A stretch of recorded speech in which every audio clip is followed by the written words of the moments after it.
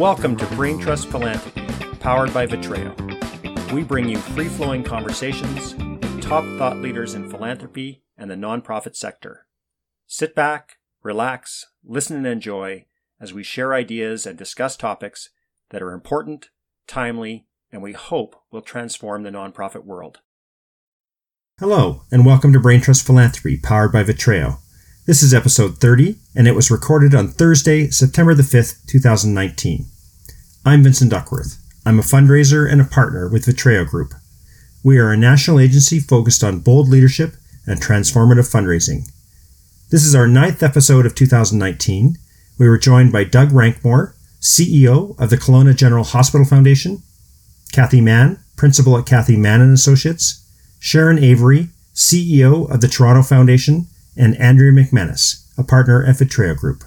Our topic, Come Together, Collaboration in the Nonprofit Sector, Why Coming Together Makes Sense and When It Doesn't.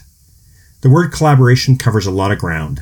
It has more than a few interpretations and even more than a few implementations. All of our guests have experience with collaboration. Join us in conversation as they share their thoughts and ideas on what it means to work together. It's time for the Brain Trust Philanthropy Podcast. Welcome to episode 30 of Brain Trust Philanthropy, powered by Vitreo. This is our 9th episode of 2019. Our topic today, Come Together, Collaboration in the Nonprofit Sector, Why Coming Together Makes Sense and When It Doesn't. We have 4 amazing Canadian nonprofit leaders with us today. I'm excited to be here. They're excited to be here. Let's get started. Joining us from Toronto, we have Kathy Mann.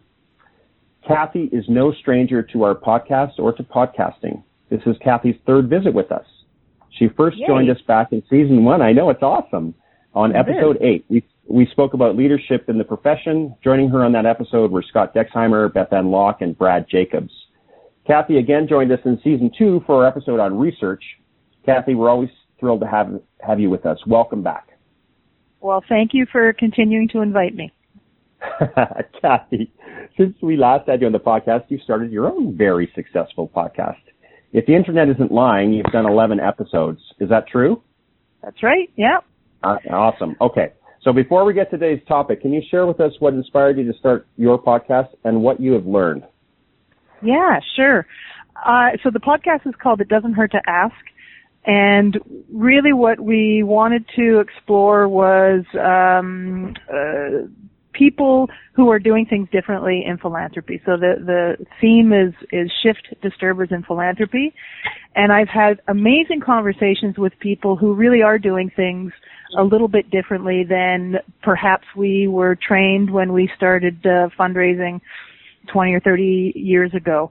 And so I've spoken with everybody from, folks who are using technology to do things differently. I spoke with Jason Shim at Pathways, who is the first organization to accept a Bitcoin donation, to Marina Gloger at Canada Helps, who just is using technology in a way to even the playing field for smaller organizations that don't have access to technology, to, in fact, Sharon Avery, who we spoke at great length about some collaborative fundraising that she's doing at Toronto Foundation. And so I think what I've learned is that philanthropy is shifting.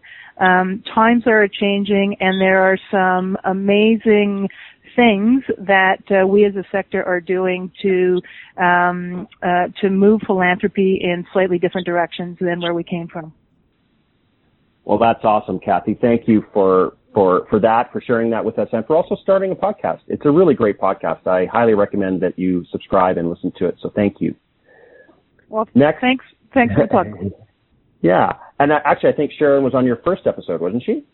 That's right. Yeah, okay. Also joining us from Toronto, nice segue, we have Sharon Avery.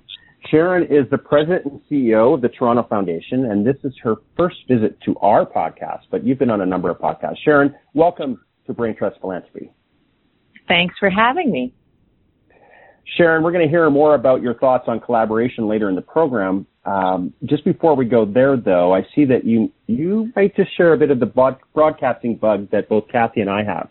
From my research, I see that you were a proud Ryerson alum, And when we were there, you took radio and television arts. I know that you've been on Kathy's podcast and a few others. My question is this: when are you starting your own podcast? What a great first question. It is, and it's funny because it has been the best degree I could ever have to prepare me for fundraising. I've actually recruited probably 7 alumnus from RTA into fundraising over the years. Because, being able to communicate effectively, being comfortable, writing the deadline, writing news and writing case for support aren't that much different. And so, it really is an asset. And of course, radio is always my favorite part of broadcasting. So podcasting is something I've toyed with, but you guys invest so much time and energy into it, and I find this job is just got me going so many directions. I think it's still out in my future. So I love the opportunity to participate in a podcast and in any kind of form of communications, but I'm not ready to start my own yet, but yet being with a capital Y. Well, maybe the Toronto Foundation will start one, and you can guest host or something. Well, I don't know if Martin is with us the next time I'm seeing you, Vincent, but at the Edmonton Community Foundation has a brilliant podcast called Well Endowed. Yeah, it is called that, and it's pretty awesome. So I might have to franchise. I might have to license it from the Edmonton Community Foundation and start the Toronto version of it. Well, that's awesome. Up in Edmonton, also there's a college there called Norquest College, and the CEO is a woman named Jody Abbott, who's been on our podcast. And a college and university presidents, like everybody, is super busy. But she does, I think, a monthly podcast on leadership with the head of the garrison. So, like the colonel in charge of the Edmonton Garrison. And so they do a super interesting podcast to listen to. But this isn't a podcast about podcasts, so we'll move on. So thank you about that, Sharon. Now, joining us from the other end of the country, from beautiful Kelowna, we have Doug Rankmore. Doug is the CEO at the Kelowna General Hospital Foundation, and like Sharon, this is his first visit to our podcast. Welcome, Doug. Oh, thank you. It's great to be here. Doug, I first heard you speak when you were a guest on KCI's another excellent podcast called The Ask. It was a live taping at the AHP conference in Ottawa 2 years ago. I was very impressed with the session, and all of you on the panel did a great job. Doug, I read in your bio that you moved from Ontario to the Okanagan Valley by accident, and you said in your bio that that's a story for another time. Well, curious minds want to know, what was the accident that brought you to Kelowna? Probably like many other people arriving here. No, actually, after 10 years in Toronto, my wife and I decided to venture west. We were headed for Vancouver for other opportunities. This is in 1991, and coming through the Okanagan, which I had been to a number of times before and just absolutely loved, our car broke down. And so while we were waiting for our car to be fixed, we kind of said to each other, really, what are we looking for? Because this is amazing. And, that was 1991, so we've been here a little while. And it's an absolutely beautiful place and has been discovered by a few other people from Toronto as well, actually. Well, that's a great story. And it also tells us a little bit about your decision-making processes, which I want to hear more. Yeah, opportunistic. Yeah, absolutely. It's actually strategic opportunism. Oh, okay, good. I'm glad that we got that sorted out. Thanks, Doug. Finally, joining us from right here in Calgary, we have my business partner, Andrea McManus. This is Andrea's 6th visit to the show. Yes, that is the record by a couple of shows. I'm pretty sure she'll want me to give her a rest after this. For those of you who might not know, Andrea grew up in PEI and regularly spends her summers working and relaxing on that beautiful island, and in fact just got back to Calgary a few days ago. So welcome back to the show and welcome home, Andrea. Thank you. Thank you. Andrea, over the summer, while you were kicking back, drinking whatever you drink in PEI, you also were working with folks in Ottawa, and you were recently appointed to the Canada Revenue Agency's Advisory Committee on the Charitable Sector. So, like all good government committees, nice long handle. It's quite the group, and it's quite the mandate. So first, congratulations. And second, can you tell us a little bit more about this committee? Oh, yeah, I'm very honored and I was actually quite surprised to be, if I was willing to be appointed, I guess is the right word. I'm serving a 3-year term, and this advisory committee comes out of the work of several previous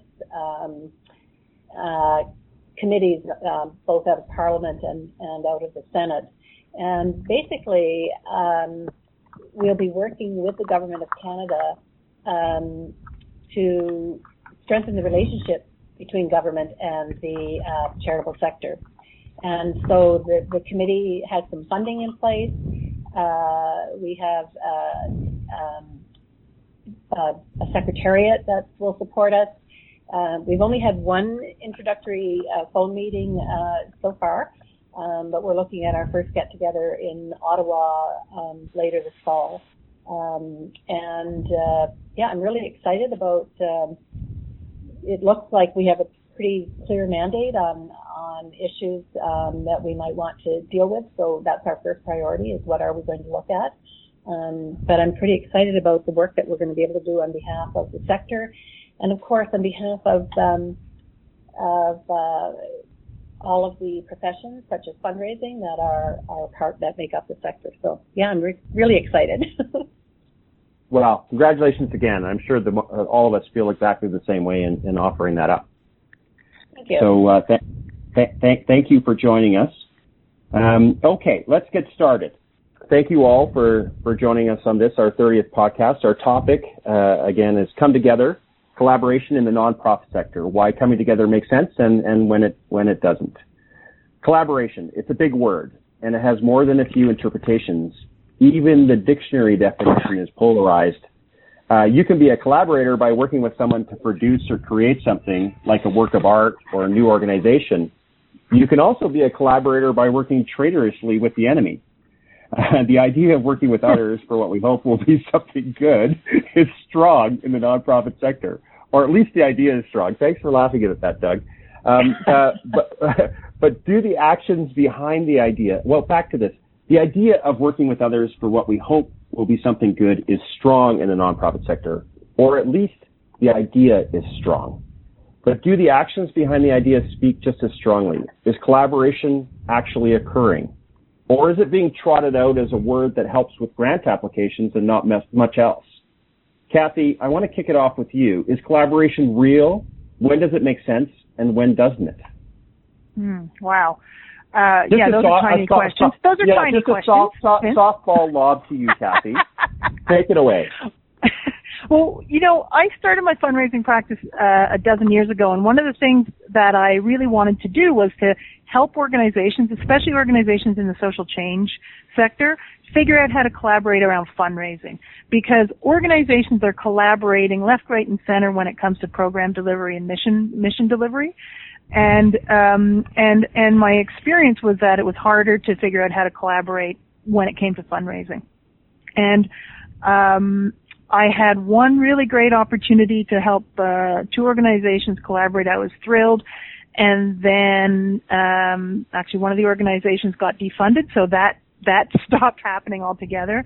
And then it was many years later before I found a way for collaboration to work in fundraising. And to be fair, I knew that there were some examples of some collaboration in arts fundraising that had some success. But I wasn't really seeing it happen until I started working with an organization called East Scarborough Storefront, which works in the world of collective impact. And I began to see the opportunity for collaboration around fundraising, because this was an organization that, as part of mission delivery, was working with dozens and dozens of organizations. And I thought, okay, here's a place to anchor some collaborative fundraising. 10 years later, we're still talking about how that works. So I think it does take a lot of time to, figure out how to collaborate. And the experiences that I've seen, that I've been involved with and seen, and one of them was with Andrea in the Resolve campaign. I was doing my master's a few years ago and did some research around collaborative fundraising and studied Resolve was one of the case studies, and now I'm working with Sharon on a collaborative initiative that I'm sure she'll talk about. And one of the things that I think is really important for anybody who wants to go down this road is to create and set aside far more time than you ever anticipated for developing the groundwork so that the collaboration can succeed. All right. So lots of collaboration in the sector around mission and program delivery, but around fundraising a little harder. And apparently it's just like getting a contracting job. You need twice as much time, and I'm not sure how much more money. Who wants to weigh in on that? I'll weigh in on that because I concur exactly with what Kathy's point. I think two things come to mind. One is herding cats, and the other is the devil's in the details. And those are phrases that we use frequently, but they're so true in order to make collaboration work. And failed collaboration can be disastrous. Kathy mentioned the Resolve campaign. Just as a bit of background, the Resolve campaign was a $120 million capital campaign for affordable housing in Calgary that ran over a 7-year period. There were 9 agencies involved in that collaboration, 9 very different agencies covering everything from addictions to mental health to accessibility to high risk to offenders coming out of the penal system, very different organizations, and also a wide variety of fundraising experience in those organizations. In fact, most of them had none. But when I first got involved with what became Resolve, it was in my pre-Vitreo days, and we were hired by the Calgary Foundation, the Calgary Homeless Foundation, to raise some money against the 10-year plan to end homelessness in Calgary. And that just turned out to be a lot of problems and obstacles in the way of that. It was in 2010. It was we're just coming out of the 2008-9 sort of global or North American recession, and a lot of concern about how much money would need to be raised, particularly since the Homeless Foundation itself at that time had a sunset clause on its work.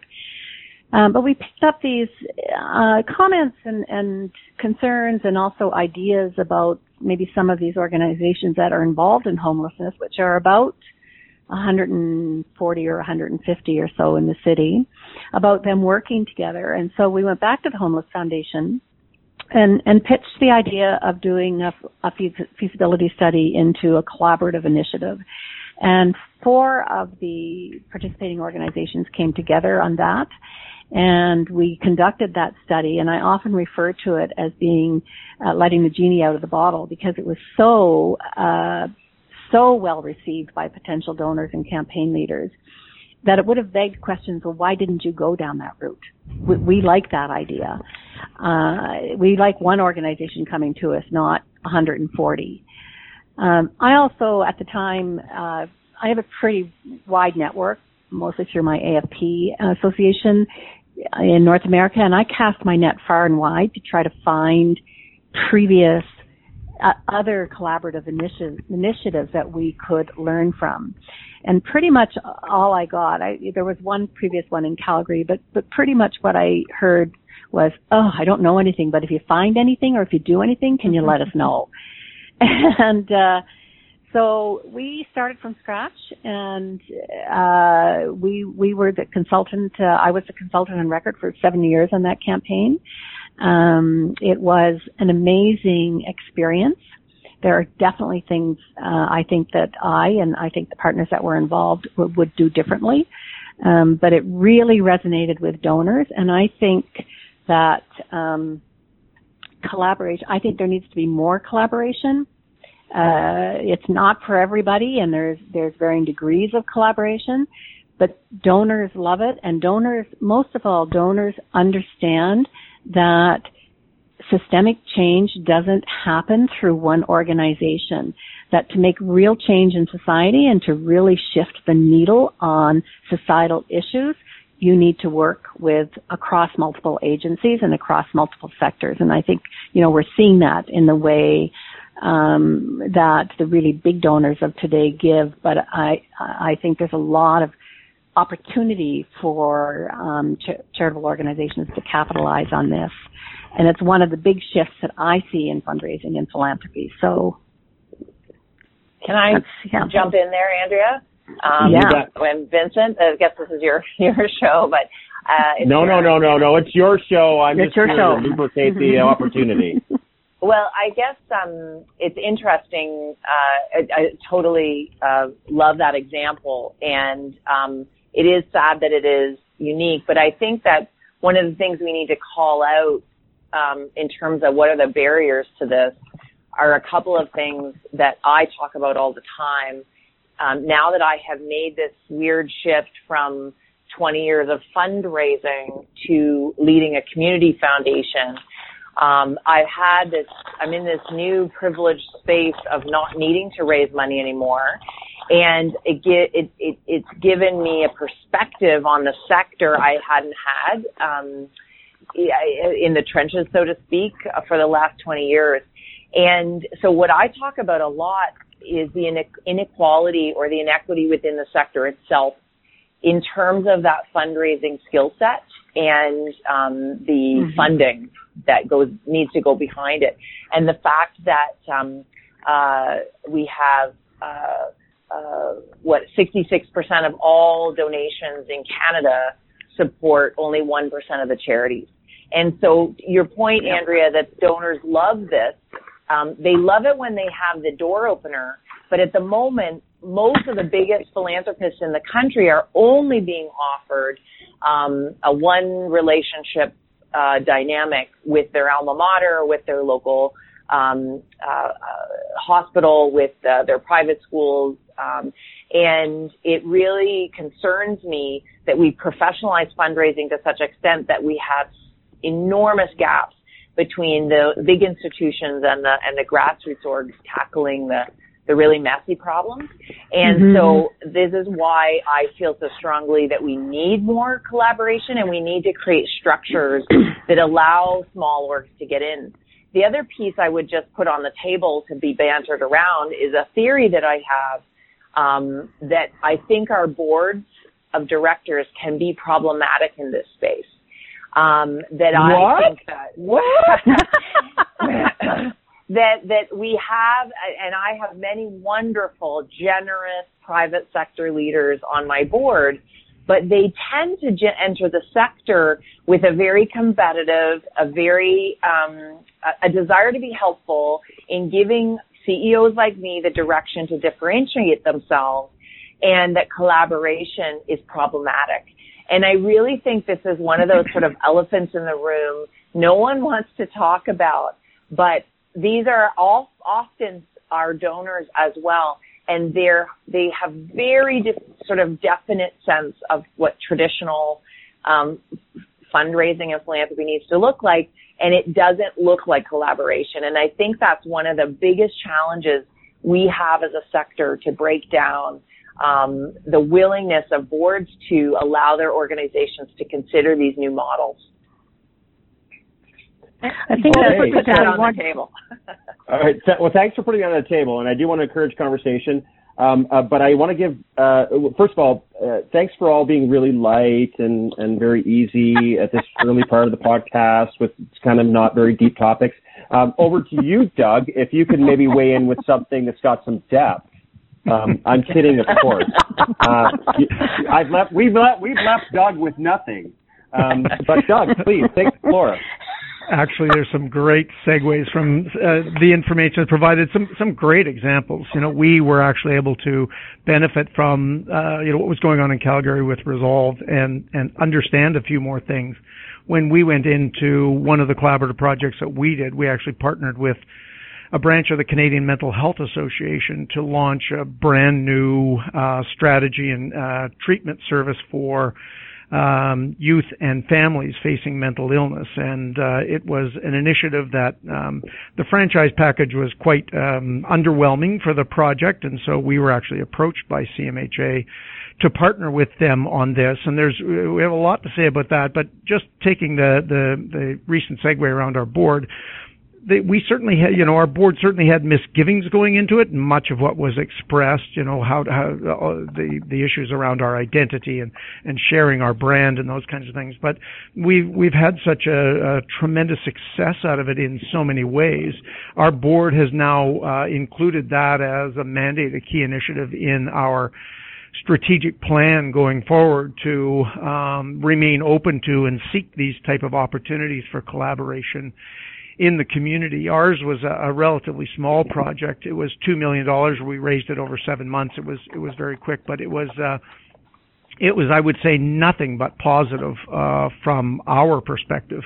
There certainly are those walls that exist, and I think they exist in the majority in healthcare, healthcare philanthropy in our foundation, in our hospital. It can tend to get very protective. University incursions in similar research endeavors, those kinds of things. But I think once you take a step back and you understand, as was mentioned before, that this is something that donors are thirsting for, and it was one of the tremendous pieces of feedback that we got was, thank you for not making all these agencies come to us individually looking for support, because what we supported was actually a collective impact project sponsored by the Canadian Mental Health Association, which had about 40 agencies participating in the overall project. So they provided a lead for those agencies. But the feedback from donors was tremendous. It's about time. We've got too many people asking. So it was nearly totally positive for us. I think one of the other things is that there's really increased expectations, particularly on social and health agencies, providing services, and the smaller, the greater the expectations, to fundraise and to match whatever government is providing. I know the $1 worth of funding for $2 worth of service is a tremendous pressure out there for people. And so you're absolutely right. The smaller agencies just simply don't have the bandwidth, the knowledge, the expertise, the machine to be able to really do a good job, particularly in donor experience, to really take those kinds of projects on. And I think it's an absolutely fantastic two-way street, because it was a great acquisition strategy for us. Like I say, there was just almost nothing that wasn't positive.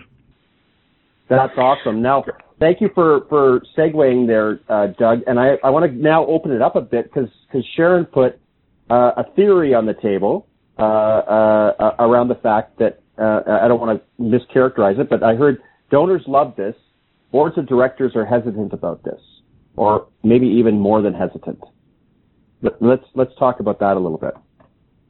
Kathy, earlier you were going to weigh in. Who wants to start? Go ahead. Yeah, if I may. So I think that so hopefully Sharon will have a chance to explain the Trust Collective a little bit, but it is a collaboration that the Toronto Foundation has led, and there's 17 agencies that are part of it, most of whom are social change organizations and who would fall into the category of groups that have there's a really varying degree of fundraising experience among the 17 organizations. And I think that one of the pieces of feedback that we've heard from some of them is that they struggle to sell it to their board in some cases, and for the very reason that Sharon talked about. And so one of the things that I think is an interesting principle if you're wanting to get into a collaborative initiative around fundraising is this notion of a coalition of the willing. And but it's not so simple, because I would say that of the people who are involved in the Trust Collective, the fundraising staff are among that coalition of the willing, but they have many layers of folks within their organization that they have to bring along, and that's a challenge. So, I'm interested, Sharon, to hear yours and Angie's and Doug's experience about how you bring some of those board members along who have a different lens on the world because of their corporate their corporate life experience. And if I can jump in, I'll just give you the quick explanation of this campaign, because it really is, I think, certainly in my own career, the first time I've really tried to lead something so broad and collaborative. And with you, Andrea, like, the devil's in the details is for certain. And me not being a highly detailed person has been one of the trickiest parts in executing this campaign. But in essence, what we wanted to do is, I'm big on donor education. I think people need to start with the issues that we're facing as a country, as a community, and then go to the causes and the organizations. And so wanted to create a learning journey for a group of women philanthropists on giving with a gender lens, but wanted to do it fundamentally differently. And so actually decided we wanted to be really aggressive in our goals, and how could we quickly gather a group of women philanthropists. Well, I said to my team, there's 3 of us that actually do any interaction with donors here. We need an army of solicitation. How can we grow our team? And I said, well, why don't we try and create a collaborative fundraising environment? And why don't we invite a bunch of our grantees to join us, and we'll make it financially positive for them to do that. So we actually went out to 70 of our past grantees of the sort of last 3 years. And to Kathy's point about a coalition of the willing, I didn't even care if they were solely focused on women as an organization. It was more important to me that they were open to the model of collaborative fundraising first. And we all in the sector know that, poverty disproportionately affects women. Any social change organization in this space is prioritizing women. They're over servicing women anyway. And so anyone I'm giving to through the Community Foundation or through Toronto Foundation is likely servicing women anyway. And so we went to 70 of them to get 17 to say yes. And it really was so many of those that said no. It wasn't that the CEO or ED didn't want to do it. It was that their board wasn't comfortable. And I do think the scarcity of funding that's been typically available to these folks is part of what makes the boards more conservative. This isn't me being critical. It's that we have to have these conversations more openly. We need to get them bought into the idea that donors love this. And so the 17 that bought in are all very similarly minded leaders. They're more entrepreneurial. They are more open to risk. And so we've also learned that the profile of the kind of leader that collaborates is different. And we're only partway through this journey, and we're still learning every day, but it has definitely taken longer to execute this campaign than any campaign I've ever done, but it's been worth it. And to see the progress these orgs are making and the learning they're doing with each other. I'll say one last thing, which is one of our groups is the Jewish Community Center at Bloor and Spadina. If anyone out there knows Toronto, I know it well. It's awesome. Right near the annex, isn't it? It is near the annex. And what she said is, up until joining this campaign, I was just the head of this community center at the corner of Bloor and Spadina, and I was all alone. And she said, I don't feel alone anymore.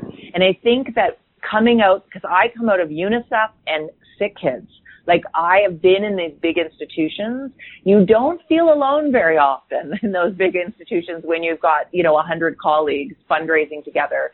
But you forget that these small agencies really struggle. And the collaboration not only fosters fundraising for them, it fosters their leadership development. Oh, that's absolutely a critical point, yeah.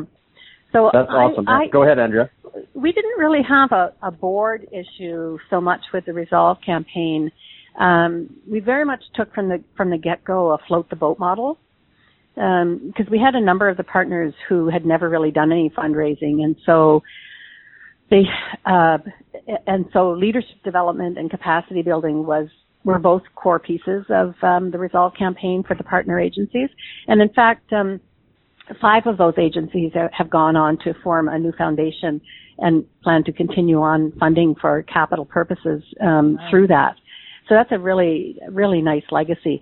But just a bit of another way to look at this, or another factor to consider.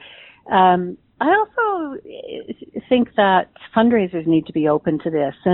And about halfway through the Resolve campaign, I was contacted by a colleague in the United States, and a big university, big cancer center, big healthcare, they were all looking at doing something collaborative. And so I just spent some time on the phone with them going over Resolve and what our experience was. And I never really heard from them again, but ran into their VP at a conference and asked what had happened to it. And it really fell down from the fundraisers, because the fundraisers couldn't wrap their heads around who would get credit for a gift in order to meet their metrics. And oh my God. I found that very disappointing, that they couldn't see, so they couldn't, push it past that. So maybe from my Resolve perspective, it was a good thing that there was so little fundraising experience with most of the partners. But I think this is something that, gosh, if fundraisers can't adopt a float the boat and adopt an abundance versus scarcity model, then, maybe fundraisers have a role to play in leading the boards as well onto this and understanding what the huge potential benefits are. So I'm vibrating here. Can I jump in? Go ahead. Kathy, I love it when you vibrate. Please jump in. I work primarily with social change organizations. So a lot of the charities that we're talking about are the small charities that I work with.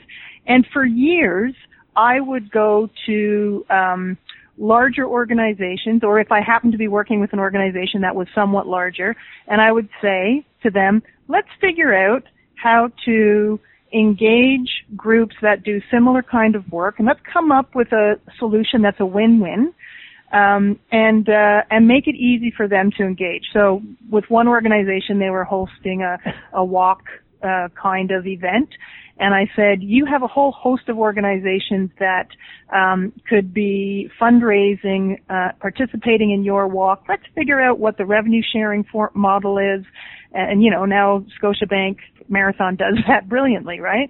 And they couldn't understand what was in it for them. And I was like, well, what's in it for you is you're going to get way more people at your event. You're going to raise more money.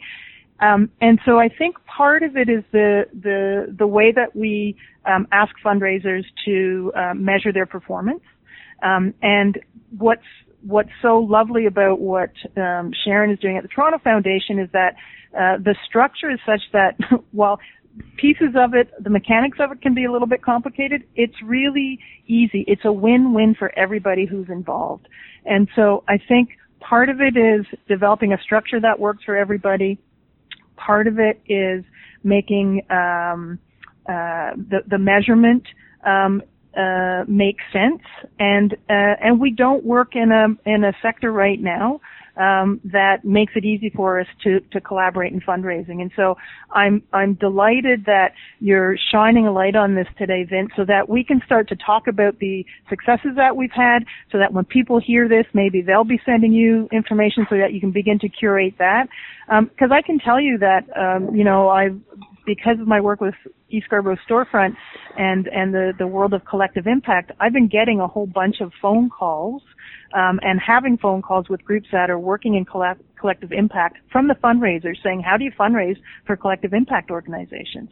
And I don't have all the answers, but those conversations are starting to happen, and I'm just delighted that we're talking about it more, because I think it requires some pretty significant foundational shifts within how we do our work. Yeah, one of the things that we're talking about here as well is some of these preconditions to make this successful. And I know that really troubles people, and it does trouble boards sometimes. I've been working with boards almost 35 years, probably 100 boards. And one of the things that I've really learned is you can't expect directors to know what you know.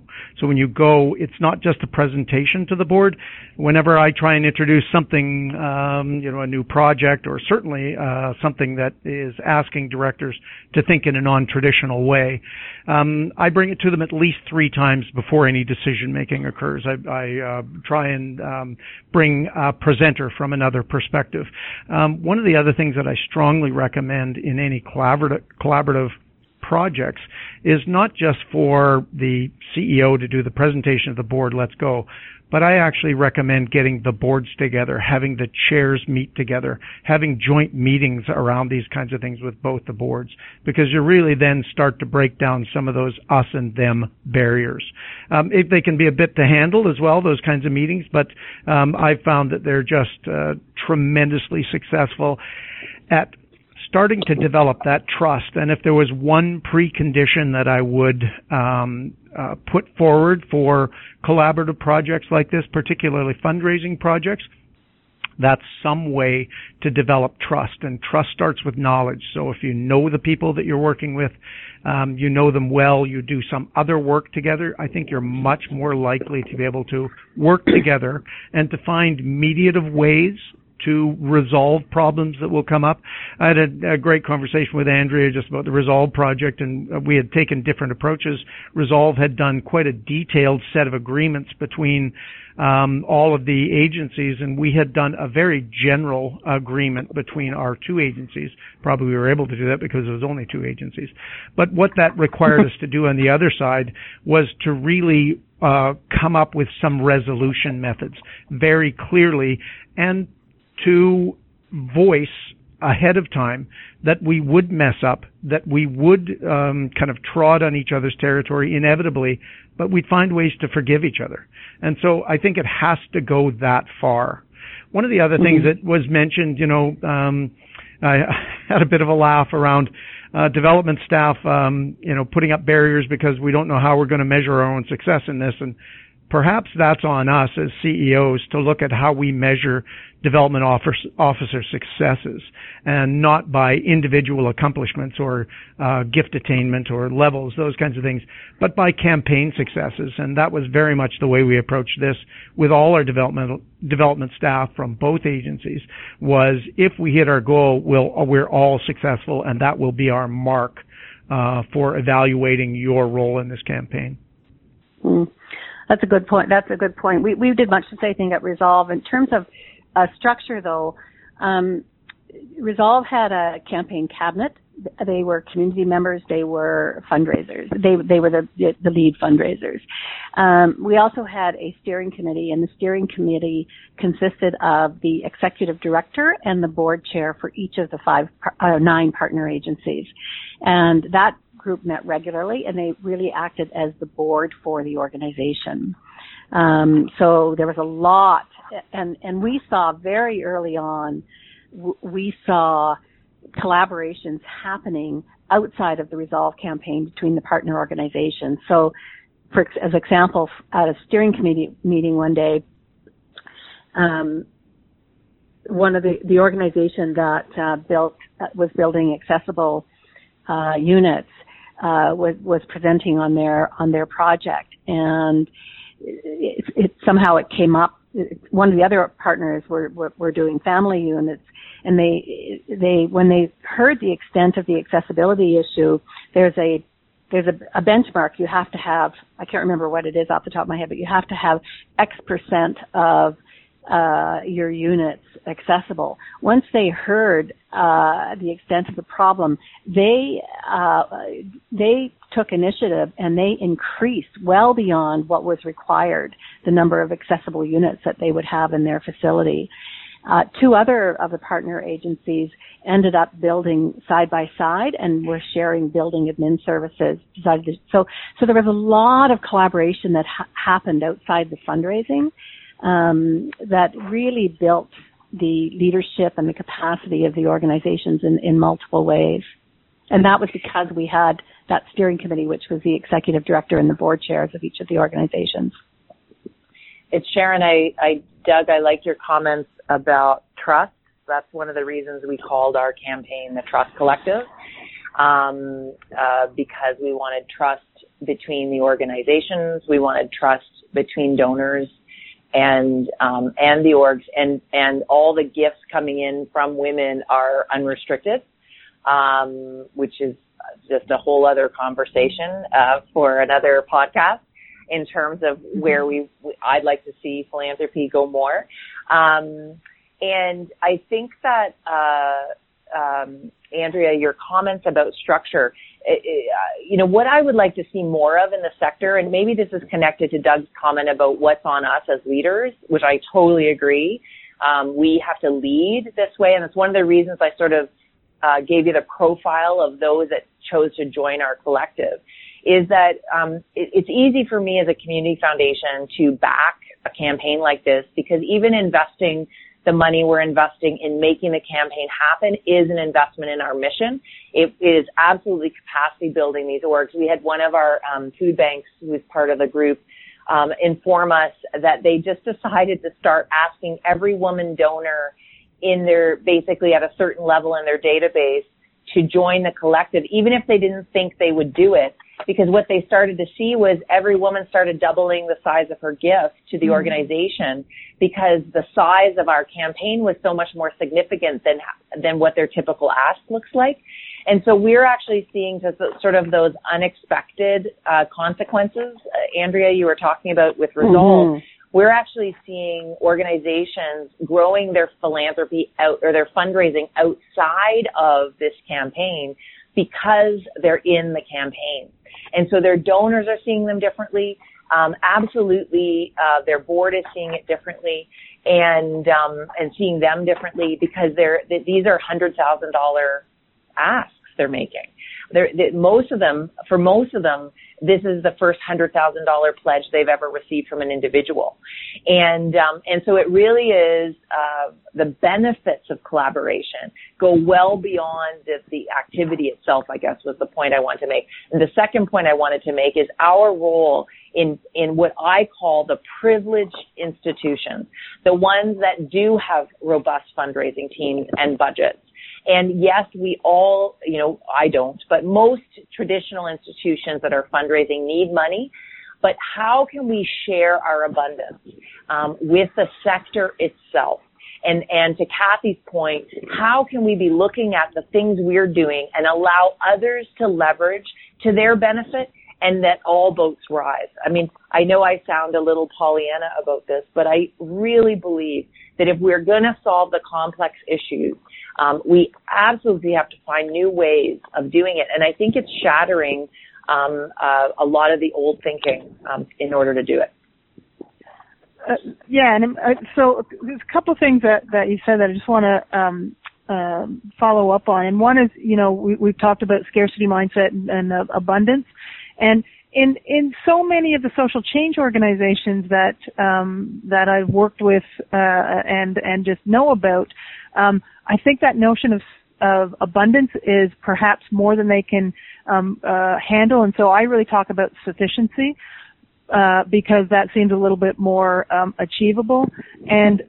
But it's that whole notion of exploring money mindset that organizations don't do, and that this too is a topic for another podcast that I would love to get into another time. But just to put that out there, this notion of intentionally exploring the organization's money mindset and how it impacts leadership is something that I'm starting to explore, and I have collaborating with somebody, Lisa Watson from Openly, who's working with Toronto Foundation.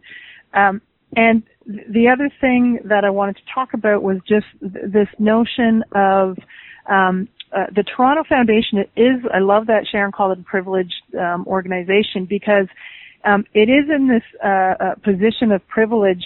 And what it did was it made it easy for organizations to participate in something. And so I think that often I've seen small organizations that are operating in scarcity, and it's hard for them to self-mobilize, and to have someone like a Toronto Foundation come along and say, look, we've got all of these skills and all of this experience and all of this access to donors who you might not have access to. We're going to share that intellectual wealth, if you will. And so I think, again, to this notion of we as leaders need to be changing how we do things in the sector, and I hope that more leaders will, who are in positions of privilege, will be able to do that. That because was we awesome, see that Kathy. Thank you. Yeah, it was awesome, and I don't want to. There's so much more to talk about. I'm also sensitive to folks' time, but these additional podcasts that I heard about, one on unrestricted giving, one on the money mindset. It's nice to sometimes sit back and just listen to amazing people talk. What a gift to the sector you guys have done today around collaboration. I really want to thank you for that. I got a little worried when Andrea said can be disastrous failures and then said the Resolve campaign. But I know that's not what she meant when she went on to talk about the Resolve campaign. Well, thank you for clarifying that. Yeah, no worries. And the sharing the abundance idea is such an interesting concept. Some jurisdictions like Detroit have had to do that. When the city went bankrupt, that wasn't an option for the privileged organizations to just sort of turn the other way. So there are some case studies for where this stuff works. But that's for another podcast. I want to thank all of you for your observations, your conversation. I can't wait to have episode 2.0 at this topic, or 3 or 7 or 70. So much to think about, to unpack. I'll put a lot of it in the show notes. Thank you all. You've been great guests. Kathy, Doug, Sharon, Andrea. I can't wait to have you two back on our podcast. But before we let you go, I want to give each of you a chance to tell us a little bit more about what you're working on, where people might want to reach you, or what's your pet peeve. Doug, we're going to start with you. Anything you want our listening audience to know? Well, I guess I would make a pitch for the Kelowna General Hospital Foundation, since I have the opportunity. How untoward, but I'll take the opportunity anyway. I think Kelowna General is one of the kind of unknown and hidden gems, one of the best kept secrets in the country. We just started cardiac surgery here about 6 years ago, and last year we had the best outcomes in the country, and that's very emblematic of everything that's going on at Kelowna General. It's a significant academic health sciences center in one of the most beautiful areas of the country, and growing significantly almost every day. So I would put a pitch out there for any really amazing, dynamic fundraiser who's looking for an immense challenge in one of the most beautiful parts of the world to just pick up the phone and give us a call. Awesome. Boating, golfing, year-round sun. It's amazing. Thanks for that, Doug. Andrea, and thanks to everybody. Thanks, Doug. Andrea, what's your pitch, or what do you want people to hear today?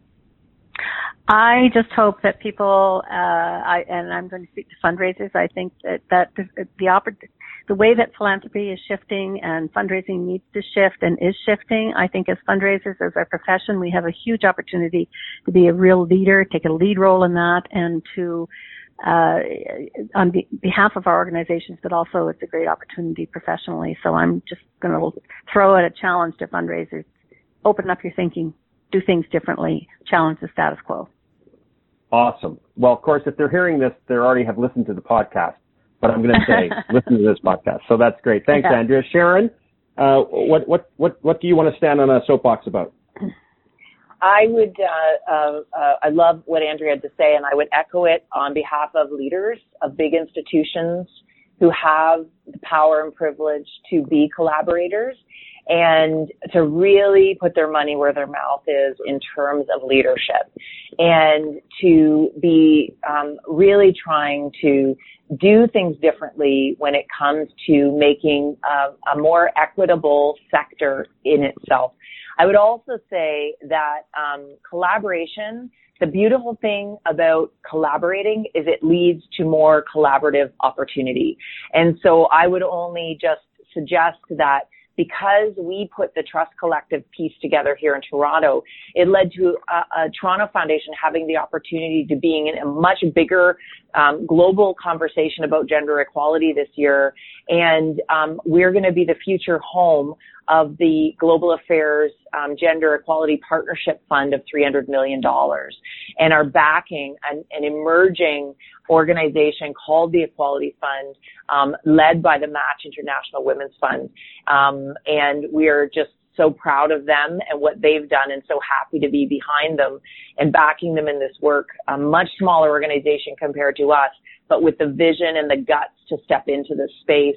And so I think that I want more leaders in the space that have sitting on big endowment funds, whether they are a community foundation or a big institution. You have the opportunity to foster this culture of collaboration, and you need to be doing it. Wow, thanks. And it will pay back. And it will pay back. It will. And congratulations on all the hard work that went into getting that fund set up and having that move forward. Such an important topic and important issue. So thank you. Kathy, you get to close out the show today. You have the biggest soapbox. So what's up? Awesome. Well, from Sharon's very grand comments there to perhaps more of a fundamental comment, I'm really excited to announce some new initiatives. We're launching the Fundraising Lab. So the website is fundraisinglab.ca, where we'll be offering online courses and webinars and training. And because I work with many of those social change organizations that we've been talking about today, I'm hoping that they'll come over, see the kind of fundamental training that we can help support them with, so that when they have opportunities to participate in these collaborations, they'll have a little bit more skills and infrastructure build up so that they can really take advantage of these kinds of opportunities. Thanks, Kathy. I want to thank everyone on the podcast for being such a collaborative group. It was awesome, really awesome. With that, a gift of another Brain Trust Philanthropy powered by Vitreo has been committed. Well, that's about it for this episode of Brain Trust Philanthropy. I hope you'll join us next month when we will be visiting with Eva Friesen, CEO of Calgary Foundation, Sharon Avery, CEO of the Toronto Foundation, Martin Garber-Conrad, CEO of the Edmonton Community Foundation, and Mark Bloomberg of Bloomberg Law. Our topic, the rise of the Community Foundation. Community foundations have become power players in philanthropy. How has this happened, and what does it mean for the sector? Until then, take care of yourselves, and we look forward to talking with you soon. Brain Trust Philanthropy is powered by Vitreo and is produced by Lauren McMurray at Alchemy Communications and by me, Vincent Duckworth. Brain Trust Philanthropy is recorded in beautiful downtown Calgary, Alberta. Follow our show and engage with fellow listeners on Twitter at Powered by Vitreo. You can subscribe to Brain Trust Philanthropy on iTunes or by visiting our website at vitreogroup.ca. Wishing all of you success in your mission, peace in your lives, hope in your hearts. I'm Vincent Duckworth.